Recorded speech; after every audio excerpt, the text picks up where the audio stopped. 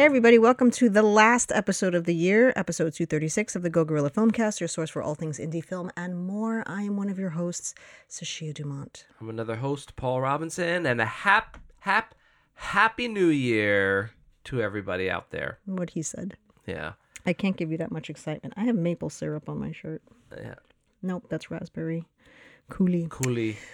So, We had French toast for dinner because we're adults. Yep, it's the new year, new us, new adventures, all that stuff. It's going to be an exciting year. I have a question for you. I just looked this up today. Do you know when we dropped our first episode ever? In June. June 24th, 2018. Sounds about Man, right. we were so young back then. Yeah. So 4 years, going on 5 this year. It'll be our 5-year anniversary, guys. Woo! Woo! Yeah, I was really hoping we would end like on episode 250 or something, but whatever. What are you gonna do? Oh yeah, well. So we as promised, we're gonna do our list of our top 10, and then we're gonna review the film that we watched. But just before that, I just wanted to touch on some news. Stuff's in the news. Oh boy.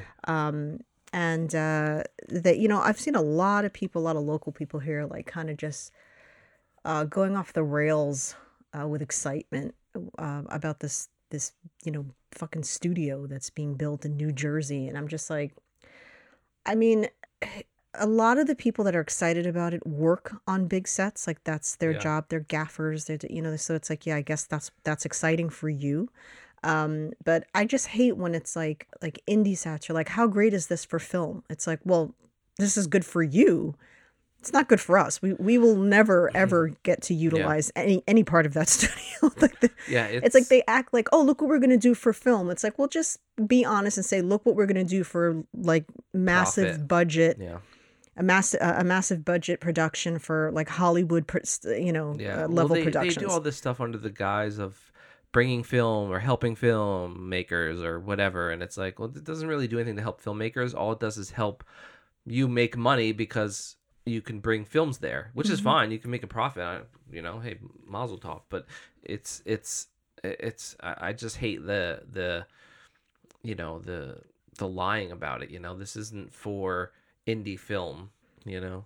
Well, I mean, like they're careful not to say that, but I just mean like the people that like piggyback, that are local, they try to like bring it like, hey, look how great this is going to be for everybody up here. It's like, no, it's good for people that have that connection or who are in the union will get those jobs, right? But everyone else, we're never going to get to utilize that studio. We would never be able to afford the day rates for that studio.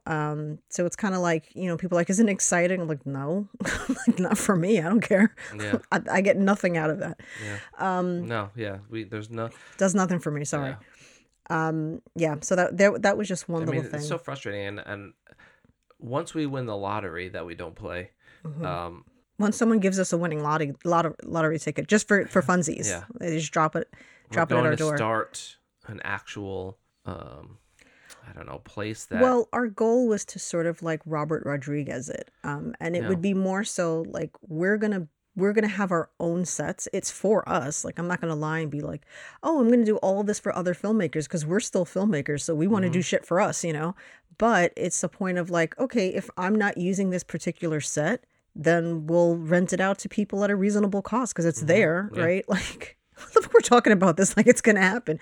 But I'm just saying that's the idea, is like when you have, when you're on a more indie level and you just love making films, it's like, how do you just make this more, like, unless someone steals my idea, no one's going to make my film and I'm not going to make their film. So I don't understand the competition aspect of that, right? It's like, I'm never going to make your film. You're never going to make mine unless we steal each other's work.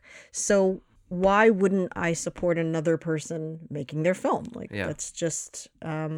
People always think that if someone else makes it, it means that they can't now, or something like that. Like, there's only room for so many people or whatever. I think it's just also like people are insecure, and it's like they don't want to think that something they do couldn't, compete with something someone else does. Anyway, speaking of big studios, this kind of segues into the next thing.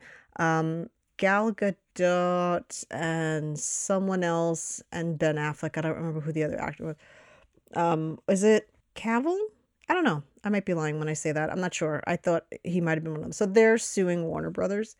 And this is interesting. This is going to be a very interesting, I haven't heard about this. Oh, sorry. No. I thought you knew where I was going with this. No. Okay, so they're essentially suing Warner Brothers because, as a lot of people may or may not know, when you sign up with a studio for a picture, they'll say, okay, hey, if you want to do this picture, then you have to do this picture, and you have to be available for this. And in Ben Affleck's case, because Jesus Christ, please don't let it be any more Batman, they'll say, hey, we'll let you direct this. We're going to make this movie and you're going to be the director. And it's like, oh, okay, fantastic. Right. Well, the problem was that they all signed up for these things and they never made the films. And so they're saying, excuse me, I made myself available to you because you said we were going to do this. Right. And now you're not doing it. And now I didn't do all of this stuff because you told me I was going to get to do this stuff. Yeah. And I think, again, this is like, this is rich people problems, but I think it is really interesting. And, I'm unless there's details I don't know, I have to be on the side of the artist because it's like, it's never a couple of months. It could be years of your life that you have to plan for these studio projects. It takes a really long time. And, you can't hold people's time and then not come through at the end of it and then just assume like, well, we're not doing it. See you later. Yeah. Well, I assume it's all a money thing, right? And so, in my line of work, we get paid what's called the retainer, right? And so retainer, ironic, Affleck. And so that means it's not like a full rate, but it's like, here's some money and just be ready for us when we need you or whatever kind of thing. Like you could do other shit, but just be ready if we need you. Yeah, but directing like a DC movie, you can't be ready for other shit. That's like you got to stop whatever you're doing and jump on that, and then have. Oh, I thought you meant that they signed on to do other lower. No, just it's Warner Brothers, sir. Warner Brothers has money. Yeah, I guess. I don't know. It's not an independent studio. It's my point being that like if they're just expected to not do anything and not get paid, you're essentially working at that point. In my line of work, I can do other things while I'm waiting for other clients to come in or something like that. But with acting, the time frame in which you need to be available for any given project is so long that it's like, we need you to be ready for this film. It's shooting in February, so. You also can't take the risk, right? If they go, we're not going to start shooting this until 18 months from now. And for a regular person, that sounds like, well, that's nearly 2 years. But you start another project and then that project gets delayed in the middle. Mm-hmm. Oh, we got to do pickup shots. Well, I can't do that now because I'm supposed to start this other film. Well, I don't know what to tell you because you're contracted to do this movie. And it's like, well, now you can get sued on both ends, right? Now both ends could be like, hey, we need you here. So I don't know what to tell you. You shouldn't have taken that other project if you knew we were going to do this. So I understand just kind of to call, be cautious with your time there. And just go like, all right, I'm not going to take any projects, right? I'm not going to take anything for the next 2 years because that project's going to take up 2 years of my life. Yeah.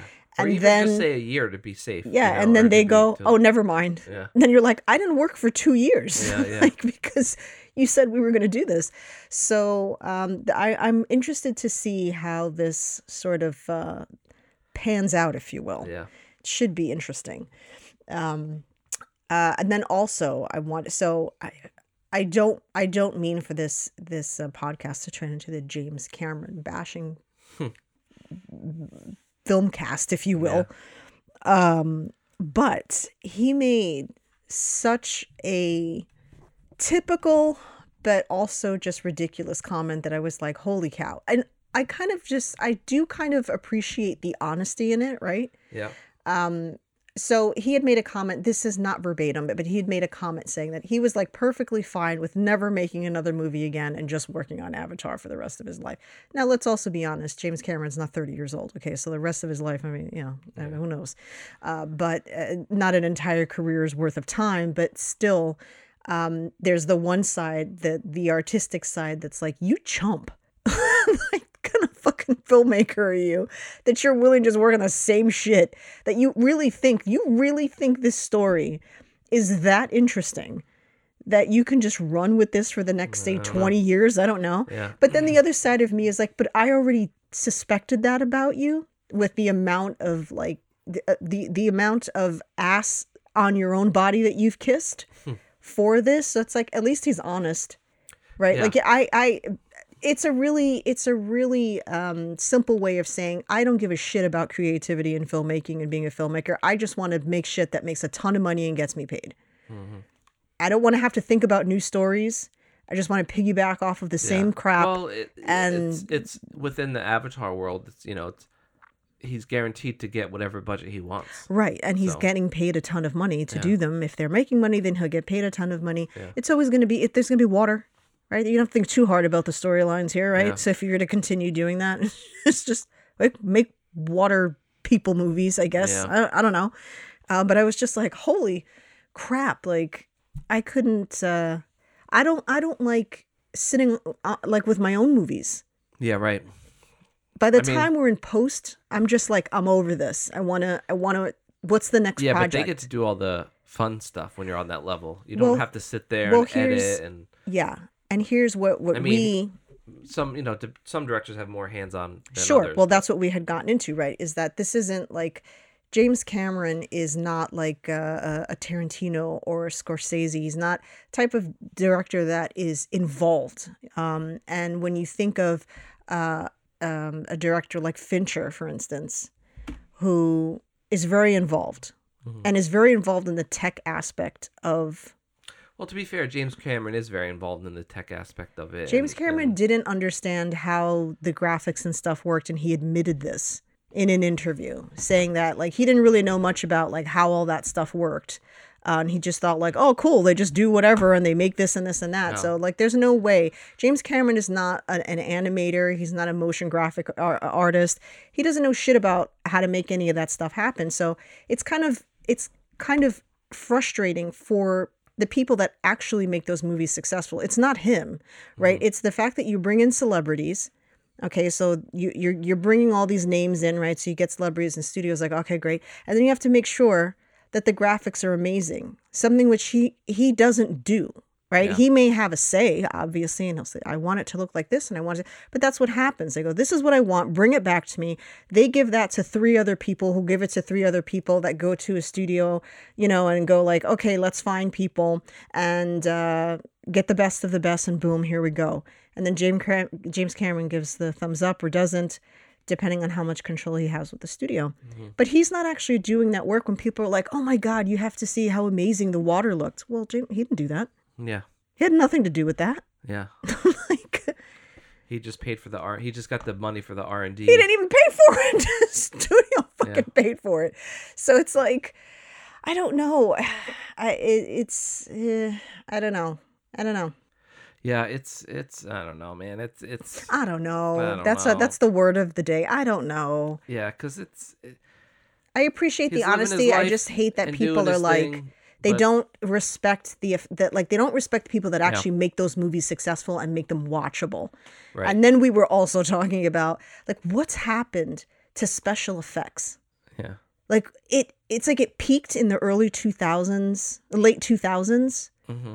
Like 2010 rather. I mean, and then like 2012, somewhere around there. Yeah. We started to roll backwards. Well, no, yeah. Once we when we got that Planet of the Apes, right, was like a good kind of. For me, it was District 9. Like that once. Well, like, no, I'm saying was the that first era. thing. Like they're all the same kind of like. Right. Span of like 10 years where you had like everything was getting better and better and better. And now, yeah, to your point, it's just plateaued and even gotten worse in a lot of respects. I think it's gotten worse. And a lot of that is, I think we talked about it before, but it's just a lot of that is just budgets, Clearly, we can make amazing looking things, right? Because we've done it before, and Avatar is obviously going to look amazing or whatever. So it's possible. It's just that the studios don't want to pay for that anymore because it's really expensive to do all that. And this is including the fact that there are... What happened? I had to like figure out what I wanted to say. This is including the fact that they were woefully underpaying the studios, Right. you know, and so yeah, we had like Life of Pi and District 9 and Planet of the Apes and those things. The octopus guy from Pirates of the Caribbean, I still look, when I see that guy, I'm like, we couldn't do this now. We wouldn't do this now. If they had to remake that now, it would look like garbage for some reason. That guy, if you look at the work on him, is fantastic. And the issue that I have with something like Avatar, I'll give shout outs to Alita. That was the first time in a while. So we had this, like, we plateaued, then we started to drop, and then Alita came out. We're like, oh no, maybe we're coming back. Like, yes, and then gone. Yeah. But movies like Avatar, that my issue with them is that I feel like you almost become numb to the effects because the whole thing is animated. Right. So it's like, all right, it's like you're watching an amazing cartoon. Right. Well, but when you incorporate CG into actual footage, it's always so much more effective. The fact that you had Alita in a real world, the fact that you had the in Pirates of the Caribbean, that effect was in a real world. District 9 was in the real world. You know, all of that stuff looks great when you can go like, oh my God, that's an actual person standing there. And that effect looks just as good as that person. I know that thing's not real, but it looks like it's standing with them. And so then I feel like things like Avatar, it's kind of like, it just all starts to mush together because it's like, all right, it's just an effect after the whole thing's an effect, right? Mm-hmm. So it's not, there's nothing to compare. So I love when all of that is incorporated into a real world. I think the first thing we saw with that was like The Matrix. We've said that before. It was the first time that we were like, oh my God, this is all, you know, none of this is CG in terms of the people. The people are actually there, and they're adding these effects into the real world. It's not a cartoon, and it's not a video game. It's, you know, I miss that. I wish more people did that. They would have that animation in real life, and have it look realistic like that. Well, you know, it comes down to greed, and not give the artist 2 weeks to do it. Yeah, it comes down to greed. You know, they don't want to pony up the money for it. They just want to, you know, spend as little as possible. Right? Because the better it looks, the better the film does, because everyone's going to go, you got to watch this movie. These companies, they don't understand anything long term. It's stupid. You know, you think about like anything they're worried about right now. That's all they care about. You know, when it comes to that sort of stuff. When it comes to, like, you look at how companies, like, I don't know, treat their employees, right? If they were to treat their employees well and not make them work like crazy, then you would have much more productive kind of thing. But they don't understand that. You know, they just worry about the right now, the way things always have been, and they're making, especially now when, you know, we're kind of coming out of this pandemic thing, and, you know, the theaters aren't doing as well as they used to in the past. And even before that, it was starting to suffer. So now that this, you know, COVID thing hit, it's made it even worse. But, I said I know. Yeah. You know. Yeah, I think it's definitely it's I don't know. I think of it, I guess, kind of like food, right? Because I think of everything with food because I'm a big fat fuck. But I think of it like when there's fads and you see, everybody starts, like when everybody started with those fucking milkshakes, right? Oh, let's just make a milkshake that's 18 inches tall, weighs 9,000 pounds, and is 7,000 calories and just pure sugar. Yeah. And it's like, okay, but are we using quality ice cream? No. What about the whipped cream? No. Candies? Nope, we're just using garbage that you can find at a gas station. We're just pile that shit up onto like low grade fucking super whipped ice cream, so that doesn't even have a high fat content. And we're gonna charge people $20 for it. And then there's lines out the door, right? Because everybody has to get their Instagram photo with that stupid fucking milkshake. Yeah. But then everyone else starts doing it, and then it dies down, and then your customers are gone, right? Because you have there's no magic anymore. Versus like, okay, we may not have a line out the door, but if we make a really good quality dessert or milkshake that people are like, God, I've never had a milkshake that good, they'll always come back for that. It's not just a fad anymore. They'll actually crave it. Because once you've had one of those things, it's like, well, I don't need to do that again. Right? Yep. I mean, you don't need to buy diabetes more than once. You're good after the first go. Yeah. So it's like, that's how I think of the films. It's like they just think of like the immediate. Yeah. Let's make all this money. It's like, okay, but if you just took the time and did this properly and then gave that effects house more time to do this and it looked better, then this movie could become iconic.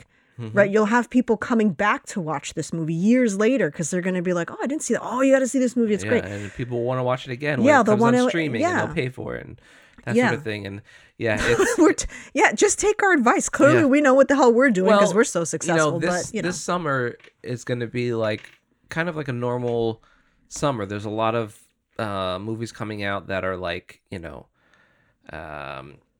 big budget special effects things, Ghostbusters and oh god, is that coming back again? Teenage Mutant Ninja Turtles and Transformers and again? Marvels and all this stuff is all happening. And Jesus. So it'll be interesting to see how the effects play out on all that sort of stuff. All right. That's enough of that. That's just how we feel about that. Mm-hmm. I guess we'll do the review. I was say we do the top 10 first and then a review. Well, isn't it on your top 10? I don't know yet. I know that it is. So then you'd have to get into the whole thing. All right. Yeah, I guess so. So for my birthday, we went to go to the movies and we went to AMC. And of course, this movie was not in the Dolby Theater. There was as I said last week, there was a small part of me that almost didn't want to go because of that. And I was like, oh my God, you're being ridiculous. Like, no, it's just a chair. It's not just a chair. Seconds into that seat, I started to question every decision I'd made in my life. Mm. And I didn't understand how there was ever a time in my 42 years at that time. No, 43, because it was my birthday. So in 43 years, how I had managed to sit in these godforsaken seats before reclining came out. I don't even understand it. I can't do it. I'm going to be honest with you. My back was freaking killing me. The seats and I immediately remembered because it had been so long since we sat in one of the, the peasant theaters. Every time we would go to them, this was before you had to reserve your seat because now you have to do that even in the shitty theater, which is so stupid. No, I love it. I don't like it because my process when I had to sit in those seats was to go around to all the seats in the area that I planned to sit in and see which one was broken. And that would be the seat that did not push me forward. Mm-hmm. I'm not going to lie. I may have pulled those down a bit and waited till I heard a certain snap. And then I knew that's going to be my chair and I would just break that seat. It's not broken. You're welcome is what it is. Cause I would make it more comfortable. It very much feels like it's trying to get you the hell out of there. This seat is rejecting you upon arrival. It was horrible. And there's no leg room. So we're trying to shift our weight and shift our weight and shift our weight to just make it bearable. Thank goodness the movie held our attention because if it didn't, I probably would have walked out of there. And rant, but please get better seats. They're so bad. You can't go back. Yeah, no. You can't go back. It's impossible. You can't give me grade A. And even grade A was, listen, you needed help because half of the time you had to fight the chair and it didn't recline right and all that stuff. But you can't go from that level to then being pushed back down into these seats, which are just terrible. Yeah. But anyway, I digress. We watched The Whale. And only for Brendan Fraser would I endure that. Okay, well, I would endure it for others as well, but they would probably be in Dolby. But I was like, all right, this is his big comeback. Mm-hmm. I have to support this. I have to watch it. In many ways, this movie did what so many other movies do for me, where everyone goes, it's the best thing that's ever been made this year. You like nothing's gonna top this. It's amazing. And then I go in with the highest hopes. And then I'm like, okay, well, like it's gonna be amazing. And then I don't find it amazing. I find it very good, but I don't find it amazing. So I don't know how much of that was the hype. But I will say that this movie alone was worth the watch. Just getting to see you emotionally break down so many times during a film. In our 15 years together, I have never in my life seen you cry so much. You seemed almost confused by the amount of salty discharge that was leaking from your face. I had to hand you a tissue. Yeah. It was insane. Like, even if I didn't like this movie, it would make my top 10 just for that experience alone. No film in the 15 years that we have been together has ever done this to you. Not even Bing Bong in Inside Out. And that was the first movie in the theater that took you out emotionally. And but like once the scene was over, like you held on for a little bit. Longer than I thought, because I was like, are you okay? Like, and you're like, yeah, but just Bing Bong. I was like, no, I get it. Like, it was very sad, but that was like 10 minutes ago. I'm not the only person that felt that way. No, Bing Bong took a lot of people out. That scene is, He took a lot of people out, for sure. But I think the only other time I've seen you cry, like not like that, but just like become emotional, was a documentary that we had watched. But nothing to this level. I mean, it was an experience. Happy birthday to me. Yeah. It was, look, there's just, I consider myself a fairly empathetic person, and, I have this spot in me that is for like people that are, how do I describe it? It's vulnerable.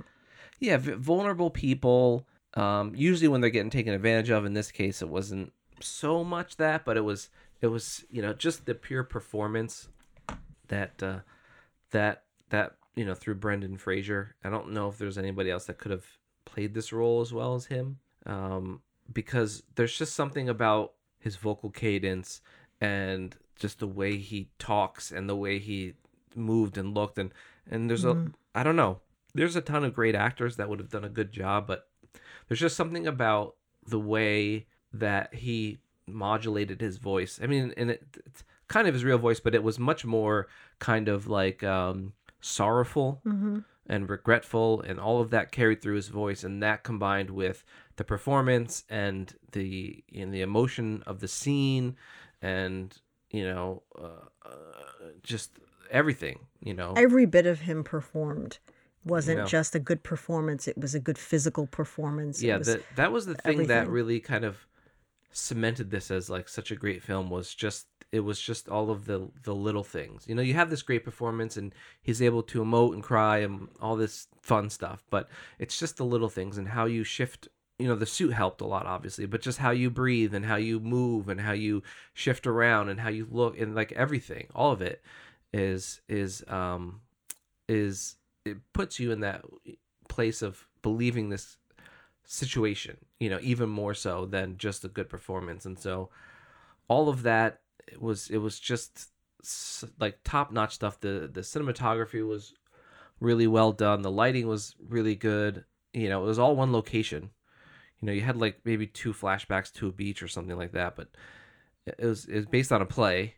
But it was so that, even some plays will do some locations work sometimes, but this was all in the house that he was in, and it was like all in the living room, really. I mean, you went to his bedroom and the other room a couple times, but for the most part, this, and so to be able to film in one place like that, keeping it interesting with the lighting and camera work and stuff is, no easy task.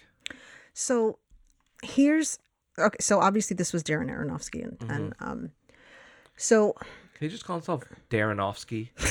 Like, it's just be easier. It's a lost opportunity. things that I loved about this, Brendan Fraser, right? Yeah. I mean, that's the only reason why I went. And I'm going to be honest with you. Like, I usually tend to watch Aronofsky stuff, but if it had been just an actor that I'm not as interested in, I probably wouldn't have watched this for a very long time. It would have maybe come on at something like just had it, seen it on Netflix or something, been like, you know what, I'll check it out. Or if enough people said it was good, maybe I would have checked it out. But I mean, I won't lie. I was 90% in for Brendan Fraser. That was really why I was there. So, but what I did enjoy, I enjoyed this was a stage play. I didn't know that going in. I knew once we started watching it and we didn't move from that room really that I was like, wait a minute. I didn't know until the credits came up and it said based on a play. I didn't know, but like as soon as we started watching it, I was like, this would make a really good play. So this probably was. And I think the screenwriter was the one who wrote the stage play. Yeah, I don't, I was wondering about that because it's like, did he get that credit because he wrote the screenplay, or was he actually involved in writing the screenplay? I don't know. I mean, I thought he was the screenwriter. Yeah, and I don't know. Who knows? But so I loved that. I love when we see those adaptations work. It's a perfect example of having the right actor and having the right script. Big fancy sets, very expensive locations, tons of celebrities and famous people. You don't need it. It's not necessary. You can do amazing things if you have the right story and at least one really solid actor, like at least that can carry the film. I think all the actors did great, but Hong Chow, I think especially was.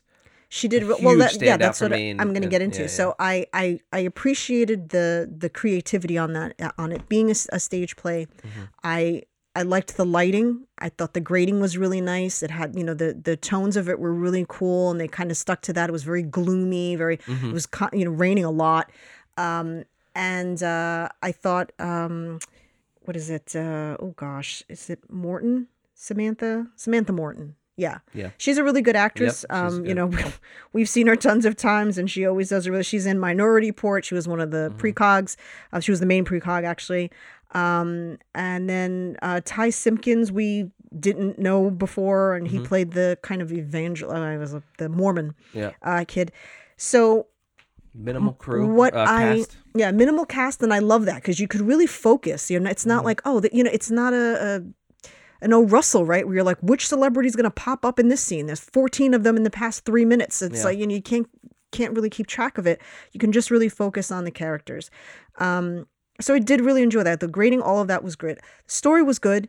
My issues mostly with it was that I don't know, that I thought the story was good, but I didn't think the story was great. I thought the screenplay, I don't know. There was something lacking, and I can't tell you what it was.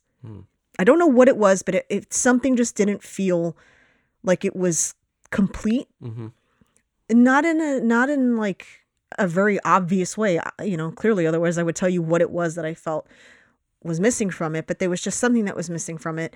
I don't know if maybe it was a pacing thing or something like that. My biggest issue with this, and I'm probably going to get, hissed at for it, but I'm just being honest. Sadie Sink was the worst. She was the worst thing about this movie. And she took it down for me. It wasn't just like, oh, I could have lived without that, but it was still really great. I actually feel like both her character and her performance were bad enough that it kind of knocked the whole film down a peg for me.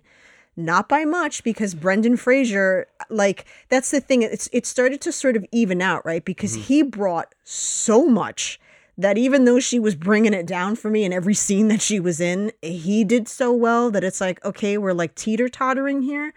But I think she came in hot. I think that a better casting choice would have made this movie amazing. I hated the way she was written, and I hated the way she played it. Yeah. She was very kind of spastic and I don't know, like, I guess we're old and we don't know, we're out of touch with teens and stuff, but it just seemed very like playing into a stereotype of what a teen would be, 100%. And I put part of that blame on Aronofsky because he was in the room and he should have said something. It's very much how someone like us would view a teenager, but just not. Yeah. She played a teenager like you would see a teenager in a sitcom.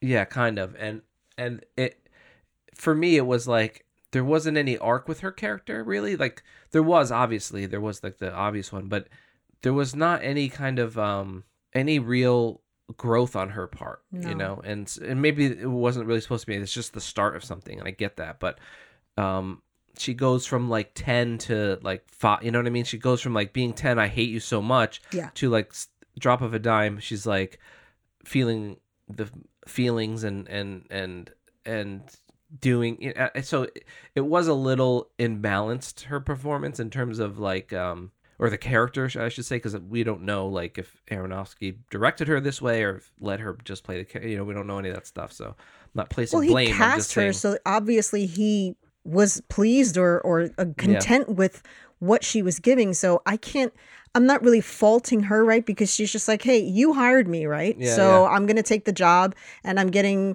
my thing. I do think that what she was doing was done well. Like if she was supposed to be angry, she was angry, and I believe that. It's not like she was a bad actor. I didn't. I just felt like the choices that were made for the character didn't really like work for me in that part. So yeah, that's kind of what stopped it from being like one of my favorite movies of all time. I mean, it is one of my favorite movies of all time, but being like, like 2 or 3, I wouldn't say, I'm not going to say that she's a bad actor. She's not a bad actor, but I don't think she's a very good actor. And the problem with casting her, I feel, is that Brendan Fraser he's at 10. He's all the way up here. And this girl before this did Stranger Things. Yeah. Okay. Well, she did other things, I'm sure, but not much. But before Stranger Things, did you have any idea who this girl was? No. And her performance in Stranger Things, did it knock your socks off? No. She did her job, right? Played a teenager in a popular Netflix show, and she did her thing, and they ran away from the monsters, and her eyes rolled back in her head, and that was that. Yeah. Which is great for that. It's great for that. She gave a good performance for that caliber acting. But when you're sharing a scene with Brendan Fraser, who's giving you 10, you are way out of your league. And that's not her fault. That's the director's fault. That's casting. They should have seen the imbalance there and been like, this girl can't keep up. Mm-hmm. And I'm not saying that because I'm saying that I could have kept up. I would have passed out and urinated on myself if I had to share a scene with Brendan Fraser. So I'm not saying I would have done any better, but you have to find somebody, especially at that young age, which is not easy to do, because how many teenagers, Zendaya, like they would have had to make Samantha Morton's character a person of color, right? And then she could have been she would have fucking killed it. Can you imagine? Yeah. Why was she even a consideration? Because she has the youngest face. She can absolutely play a 16-year-old. Yeah, she does it on Euphoria. Yeah. So but is it common to find an actor in that young of an age that can hold their own in the scene? No, it's not. But I mean, come on, you could have found somebody stronger than this girl, and no shade to her, she's just not there yet. She hasn't been acting long enough, and she hasn't played enough complex parts to hold her own in a scene that intense. So when you say you don't think she was a bad actor, I did think she was committing some acting sins, and one of the main ones was that she kept Hollywood huffing through the whole goddamn movie, because she was like perturbed about everything. Mm-hmm. If you said up, she said down, right? Because she was defiant, because she was angry at him, so she didn't want to be on the same page as him and all that, and that's fine. But it's like when you don't have experience, you don't have enough life experience to actually create the emotion that you need in that scene. You just create the sound effect of what you think that emotion would be. So every time she was annoyed, she would roll her eyes up and go, and it was like, why does she keep doing, and again, she doesn't know any better because she doesn't have enough experience, but I don't understand how Aronofsky wasn't like, stop doing that now. Yeah. You know, like, here's the thing that you're doing, and I need you to not do that. I need you to just actually give me an emotion. Use your face, use your eyes, use your hand. You know, she would just, it was just huffing through the whole movie. Yeah. So a lot of huffing. Yeah. And so it just, every time she was in a scene, which was started to become quite a bit once she was introduced, I was like, oh, fuck a duck. You know, I just wanted her to be done. When it was him and his nurse, I was in. Even him with Samantha, I was in. But as soon as she came in, even the Mormon kid, like I could deal with him. He did pretty good. But she took me out. Like, she took the film would have been like, I would have given it an A+. And because of her alone, I would have to give it an A-. Well, all right then. I think because my opinion is so important. I don't take a lot of stock in the Academy Awards and Oscars and stuff, and it's all subjective anyway. But if Brendan Fraser doesn't win, and you're gonna riot, I will riot. And if Hong Chow isn't at least nominated, then there's no God. I give up all hope on them. There's absolutely no God if we're not giving them credit. Yeah. Look, Brendan, and the cinematography nod. Yeah, you know what? I can't. Here's what I will say though. I wasn't very impressed with the prosthetics. The face prosthetic was really well prosthetic done. Was amazing. The hands were very stiff. They didn't look quite right, and I don't know the politically correct way to say this, but I watch a lot of shows like My 600 Pound Life. I don't watch them religiously, but like when they're on, you're like, I know some of the characters when they're in memes. I'm like, oh, that person's from that show. I've seen enough obese people showering to know what your body looks like at that weight. And they didn't quite there was no movement. There's what you're going to have in every single one of those cases is a lot of moving, hanging skin. And there was very, very it was rigid. And it had like a sheen to it that just didn't quite work. Did it look horrible? No, but I thought with what he was giving, I was like, God, if they could have just gotten that right. And I imagine that's probably very difficult to do because all the weight, like the actual weight of having to put all that on every day and then plus just getting the movement and not having it tear or pull and exactly scenes. Yeah.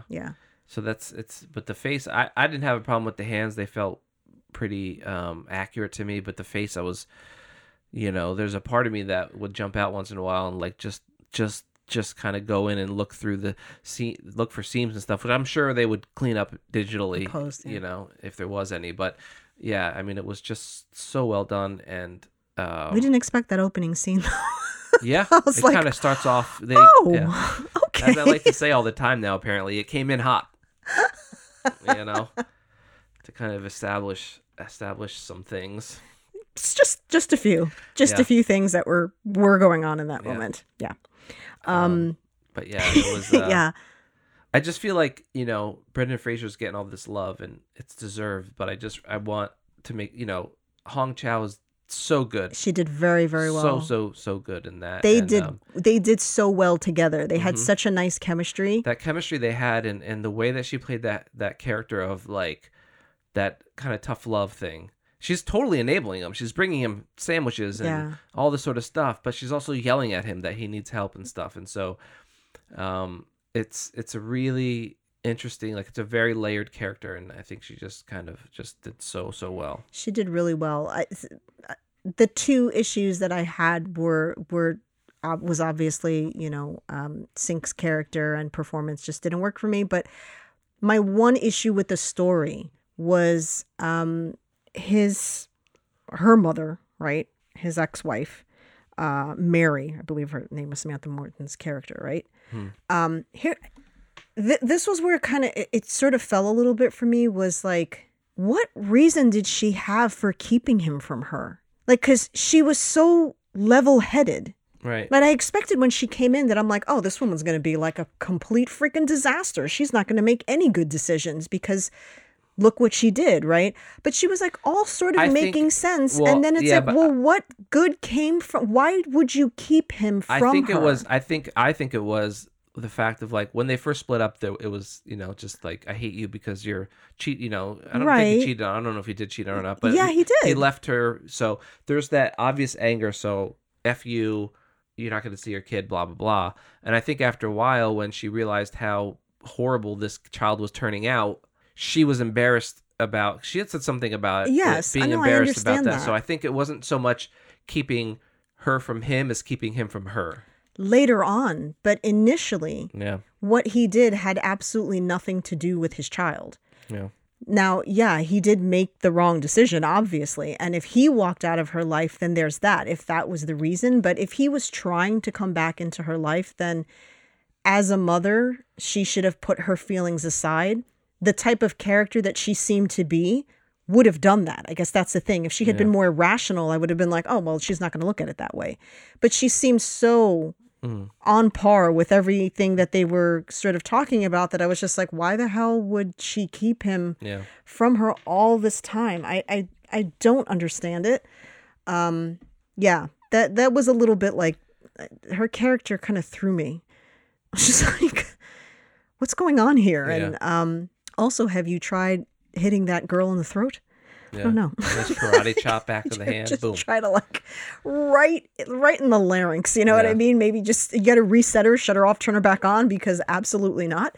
But look, like I said, every complaint that I may have had, which wasn't a lot, but the fact that I even had complaints was a surprise to me because I just thought like it's going to be perfect. It was worth everything just to see. I think it's a great movie because I saw how it affected someone else. Maybe it didn't affect me that way, but I saw how it affected somebody else, and that is very powerful. So I give Aronofsky and everybody involved so much credit for being able to do that. It just didn't do that for me. But that I wish I could have recorded you watching this movie. And the fact that you were like, oh, I had to like reel it in because we were in public and I couldn't openly sob in a movie theater. I'm like, so if we had watched this at home, would we have had to have paused it and found you a therapist?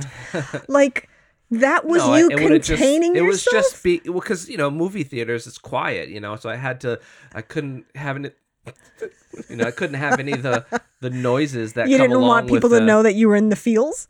Well, yeah, I mean, I don't want to, it's a movie theater, and you're my natural instinct is to kind of like not make any noise. So Dude, I have openly sobbed in a movie theater. I don't care. I mean, in that movie, I assume people would have gotten it, but I don't know. It's just that it's like People were crying outside. Remember, there was like Yeah. the group of people outside that were like, that was so depressing. yeah, So, yeah, it was definitely an experience. I would probably watch it again just to kind of like, because his performance it was heartbreaking. Yeah. It was so heartbreaking because he just wanted so badly to be able to turn back the clock, and he couldn't. Well, that's the thing is, he's so driven by his daughter in this. I didn't like that. Like, And- he's gonna die. He's going to not go to the hospital for that brat. Well, just that. Well, that it's like How is being dead well, better that's my than whole thing. being? I mean, I get it too because so many of us in this world, and I feel like because at first when you left the theater, that was a point I brought up. I was like, isn't it better to be alive for your daughter than like fat and dead and whatever? But it's like I think that's kind of the point too, right? Is where you have this. We all know the difference between right and wrong, and we all know that there's things we shouldn't do, but we do them anyway. So this is something that happens all the time. People are, whether it's obesity or drug use or alcohol or whatever it is, they know better and they care so much about something in their life, but yet they can't stop themselves from doing it. So there's like a huge kind of like addiction thing, but they don't really dive too much into it. But the addiction side of it all, but it's if you go in with that kind of experience of knowing about it, maybe not of living it, but of knowing about it, I think that can inform the way that you watch it, so Yeah, I don't know, it was just so good. We'll probably own it. yeah. I would be interested to see, the deleted scenes or behind the scenes, behind the all scenes, stuff. anything that they might have had. That would be really interesting. And the fact that he's able to put in this performance after sitting in makeup for, I don't know, 6 hours and then going to shoot. It's like, I don't, It's a lot. It is a lot. It's a lot, but he just blew us away, and it. I just want to know that I did something. Like we both lost it. I was like, and I have to get my tissues, because that one got me.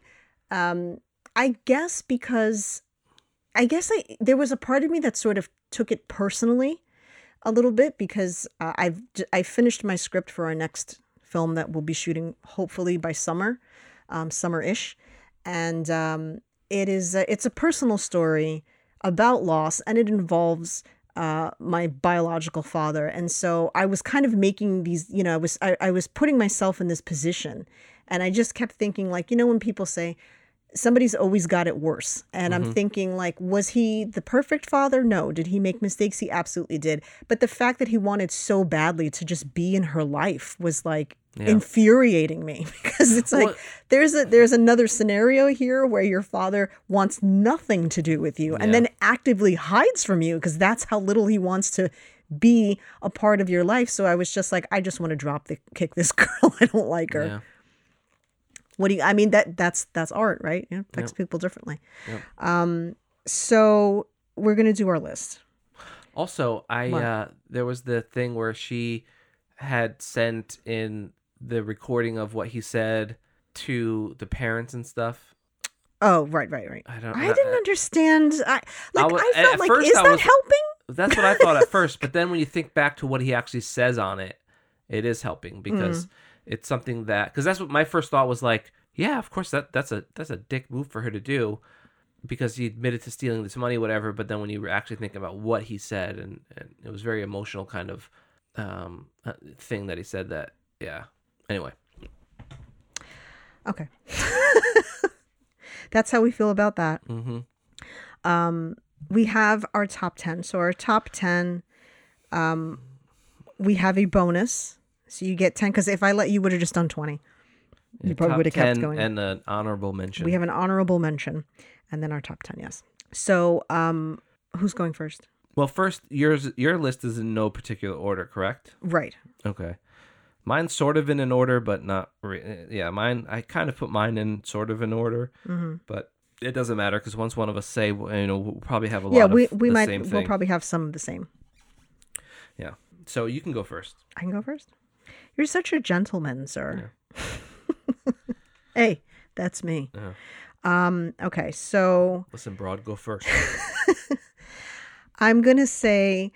Now, I know I said this is in no particular order, but this is probably closest to... I mean, it's in my top. And not like... It's got competition, basically. On the count of 3. It's still... Like, I still think of that movie. I had that on my list. Had? Yeah, I had to take as it in off. Past tense. Yeah. Sir. Just because it's like, it was a good movie, and I appreciate so much about it, but it was I think if you take out your boy, it's not as impactful. I don't even know if you would have watched it if he wasn't in it. Well, yeah, but that's not fair. Yeah, because I suppose so. You suppose so? I suppose so. I don't know. That movie just it was like a Brendan Fraser for me, right? I watched it because Chris Abbott was in it. However, I still thought that Gerard Carmichael did really well, so I'm glad. Really well, and the script was... he directed this shit and wrote it. So it, like, for me, like, the fact that actually no, he didn't write this. He directed it. Sorry, but his, like, they had such a good vibe together. They had such a good vibe that it was just like that. The movie was amazing. So that is one of mine. Go. So I'm starting from the other end of mine. The lower end? Yeah. And I put Everything Everywhere All at Once. I thought the movie was, like, very inventive and kind of unique, and I thought it was really well done and kind of like, I don't know. I just thought it was really kind of unique and something that we don't see a lot of, you know. Yeah, that movie didn't resonate with me as much. I didn't know. really care for that one. But I know a lot of people loved it. So, all right. And then just kind of like no particular order. Severance. I have that as well. That was like one of my favorite shows. Yeah. Honestly, That this show was, I'm so excited for it to come back. yeah, it was, you know, it was, first of all, it was shot by friend of the show. What's her, What are you talking about? who shot the series. Oh, Jessica Lee Gang. Yeah. So friend of the show, Jessica Lee Gang, he shot it and it looked beautiful. Beautiful DP. And I thought you know, on the face of it, it's just kind of like, oh, okay. But to actually, like, the conceptually, it's something that you look at and you're like, oh, okay, I get it. Very You sci-fi, know, it's, yeah. It's very kind of like, it sounds more quirky than it actually is. It's very much more impactful and emotional than I thought it would be. And so, and I was a little nervous about Adam Scott. Is that his name? I think so, yeah.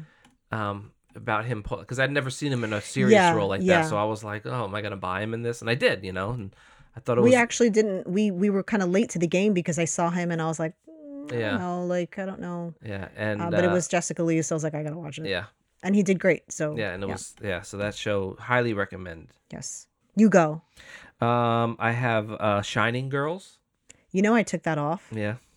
I had that on there and it was tough, but I did, you know, okay, so I took it off to put The Whale on. Oh well, I don't know. I really loved this show. The concept of the way that they handled all of this kind of like time travel. Yeah, stuff it was a and very, very good show. It was very, very good, and it had like a nice, solid story. And you have Elizabeth Moss just doing her thing. And It was really good. it was really, really good. So highly, highly recommend that show as well. Having said that, you also have The Whale on yours, I'm assuming, because I just said I knocked that one off the wheel. So we'll just both say we have The Whale on ours, and we The guess we just Whale, reviewed it. we have that on because I don't know if you go back and listen to the previous hour that we just.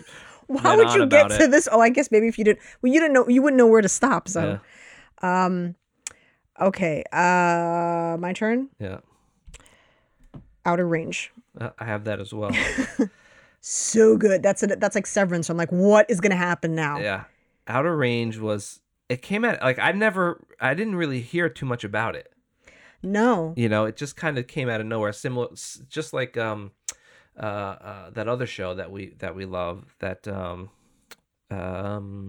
the name of that? Tales from the Loop. Oh yes. Yeah, it reminded me of that because I didn't really hear a lot of fanfare about it, and still haven't, to be quite honest. I watched it because two people were like, "You have to watch that show," and I was like, "Really?" Because it's kind of like westerny, like modern westerny, and I was like, it's not really my it's thing. like a Western sci-fi. Yeah, but There are certain aspects of it that we The both were singing. like, "What the hell is this?" it's not even certain aspects. It was the singing. Yeah. It was all the singing. Okay, It seemed so out of place. Yeah. you're up. I have Yellow Jackets. Yes. I loved the show. I thought it was very. I didn't really know what to think of it. I didn't because again I don't go into a lot of. I try to avoid trailers, right? Mm-hmm.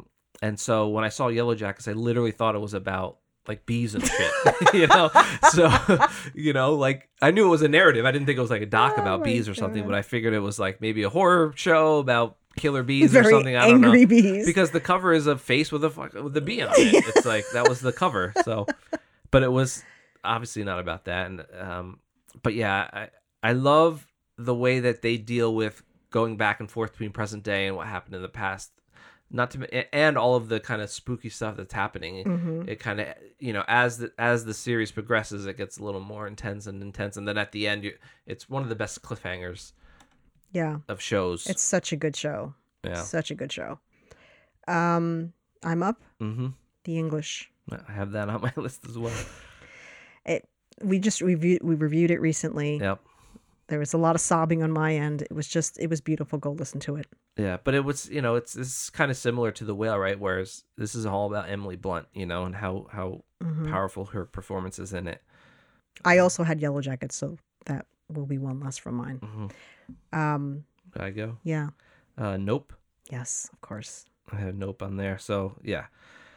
Nope. You know, I'm a huge Jordan Peele fan. Mm-hmm. So, you know, he's one of those guys for me that I just am rooting for, and I love pretty much everything he does. So I kind of go in, I'm a little biased, you know, but I do think the film was really well done, and I don't know, just it was fun, but also had a lot to say, as most of his films do. And it was a very unique way of dealing with that genre. Mm-hmm. Yeah. 90% of my list is shows. Yeah, also, me too. Me too. I don't know why, like film wise, there wasn't much that really blew me away this year. I also didn't see everything that I wanted to see, but it was mostly shows. We are going to talk about this next week, but Netflix's Matilda. Yeah. Listen. It's really, it didn't make my list, but it's really good. Listen. I'm not a musical person. I'm not a musicals But I shouldn't say that. I am when I don't like when people incorporate music into regular shows, right? When there's like Buffy, it's like we have to have a musical episode, no, don't do that. That's so freaking weird. Stop doing that. I don't want to watch people on a sci-fi spaceship singing. Yeah. What are you doing? How much were you drinking before you decided to write this scene in? Please stop doing that. But this is a musical, and the amount of people that turned Inside Out, like they're ruining the original. The original that was an adaptation. It's a book, you moron. Yeah. There is no original. Your original was still stolen from the original book. Yeah. Idiots. Yeah. So it's like, what are you even talking about? And I'm sorry, this was better than it. I'm going to say it. I've seen the original, if you will. The choreography. Look, we'll talk about it next week. I can't. We'll talk about it next week. Matilda, Netflix. Yeah. Go. All right. So this one I know you're definitely not going to have on your list. Oh. It's Andor. No, that is not on my list. I loved Andor. Lots of people did. You know, this because it was one of the least Star Wars-y things, and that's not what I liked about it. I actually thought they could have put more Star Wars stuff in it, but it was basically a political drama. As you know, I thought the cinematography was some of the best cinematography in all of the Star Wars universe, if not the best. It looked amazing. The writing on the show was really, really, really well done, especially for a Star Wars show, but just in general, as a show in general. The writing I thought was really well done. They had like these great twists and turns and these really strong characters and stuff. And so, I thought that was it was definitely the best like nerd thing of the year. You know, when you talk about Star Wars or Marvel crap or any of that stuff, like it was my favorite of all those. Yeah, that obviously, unless it's Mando, I'm usually out on those. I'm next. The Bear. The Bear. Yeah, I thought you might have that. It's food. Yeah.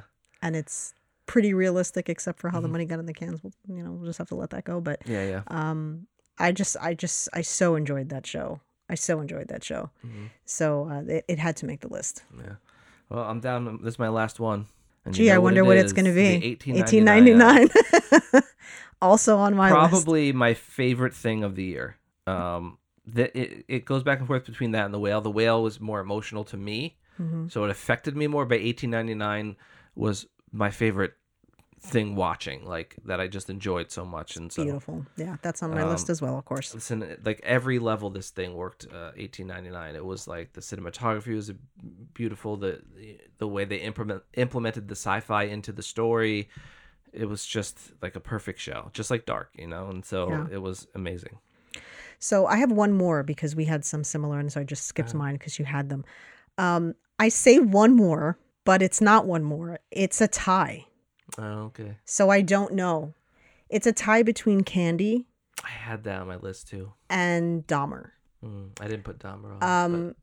The performance in Dahmer was just so good. He was really good. That it was like as problematic as the whole process was with them making the show and the actual family, which was terrible, which is why I was kind of like, I kind of don't want to put this on my list because of that. That's one of the reasons I wasn't even. Yeah, but I mean, he did so well.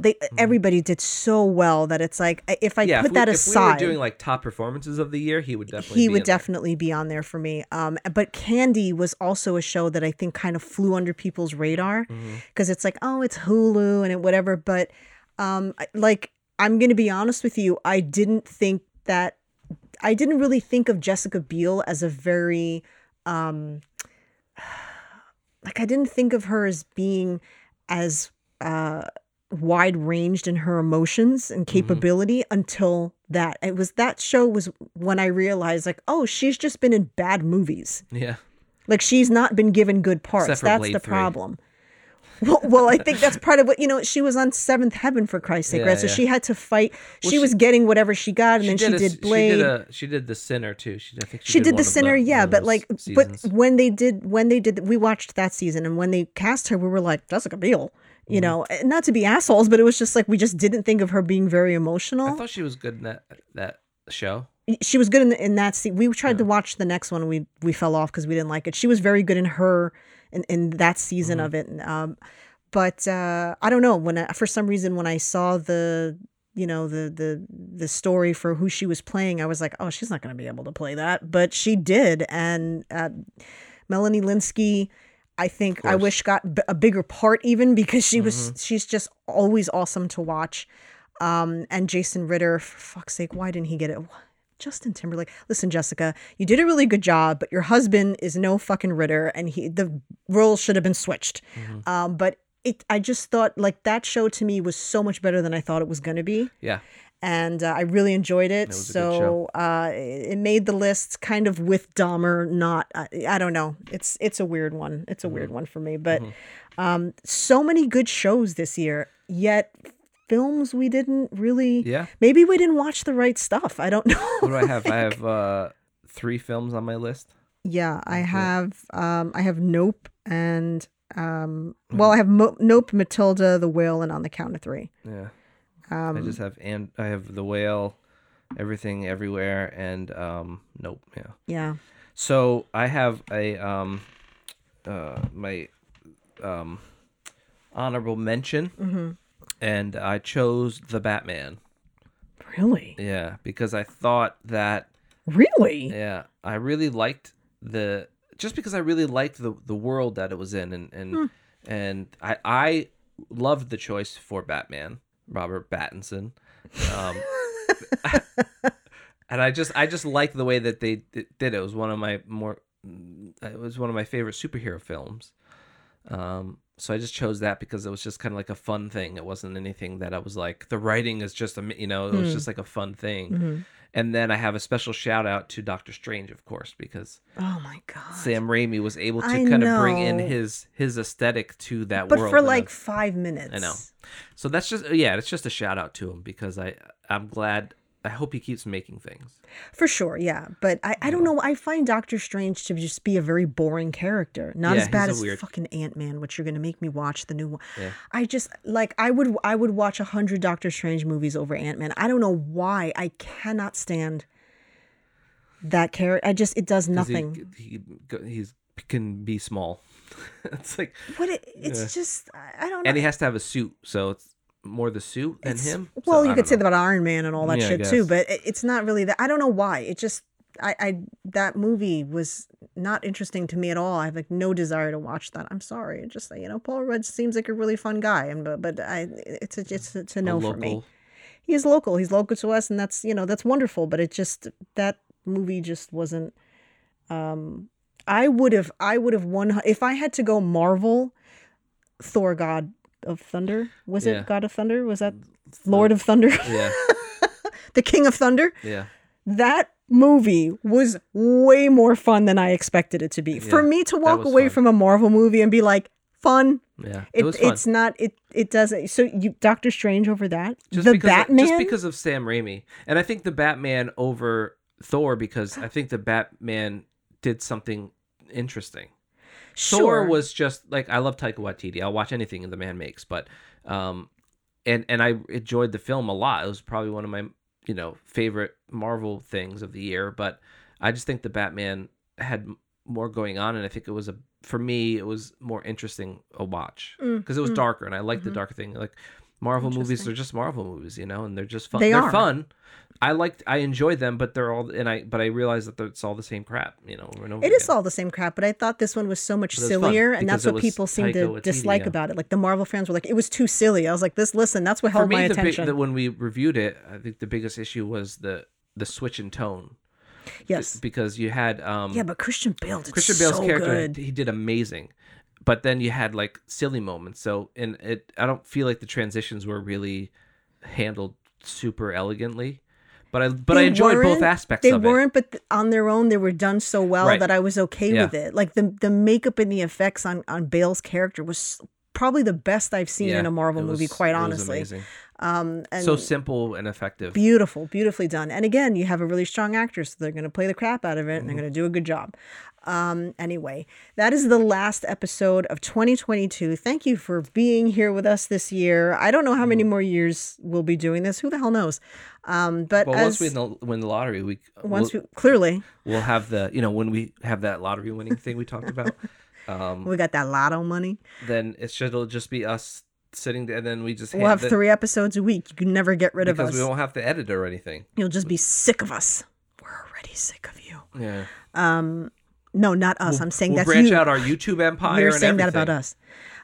Yeah, we've talked about doing videos and stuff like that, but I'm often sitting in my pajamas with no bra on way too many times for me to want to film things. TMI, I don't give a shit. Okay, it's tough it's just comfy, and I don't want to have to do this on a specific schedule. Fix my hair. We can release this on Sunday at between 5 and 7. Pretty consistently, but we'll record them often on Saturday or Sunday morning. But literally roll out of bed and then record. So then it's like if we have to look presentable, which is easier for you as a guy, but it's like, oh.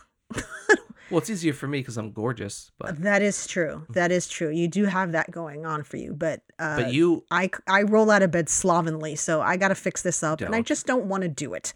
So for now, don't think you do, but you could roll out of bed and film and be fine. Of course I could do it. That doesn't mean I should do it. I can do gorgeous. Anything. You'd look gorgeous. I would look like the most gorgeous psychopath you've ever seen. Okay. So that is it for the year. Just heads up, if you were maybe thinking of watching Matilda and you were like, I don't know, just watch it. Yeah, We're going to talk about it next week. I went into it. Watch it. I was just like, whatever, but I really enjoyed it. I saw a small clip of it. In one of the, I saw like 10 seconds of the choreography, and immediately was like, I have to watch this movie. And if you're on the fence, let me just say this: a kid is hurled probably 100 yards, and he lives, but they weren't sure that he lived or not. So that's just she lived, and they weren't sure if she lived or not. So that'll just give you a little taste of it. Just please, I'm excited to talk about it next week. So much so that it made my list literally by the skin of my list's teeth. Yeah. Because we watched it Christmas morning. I was like, I'm sorry I have to do this to you, but I've sat through enough Marvel movies. We are watching this Christmas morning. Did you already have your list at that point? No. No, you didn't. Oh, no. Yes, I did. So what left? What did you take out for it? I don't remember. Did you have an honorable mention? Did I miss it? Yeah.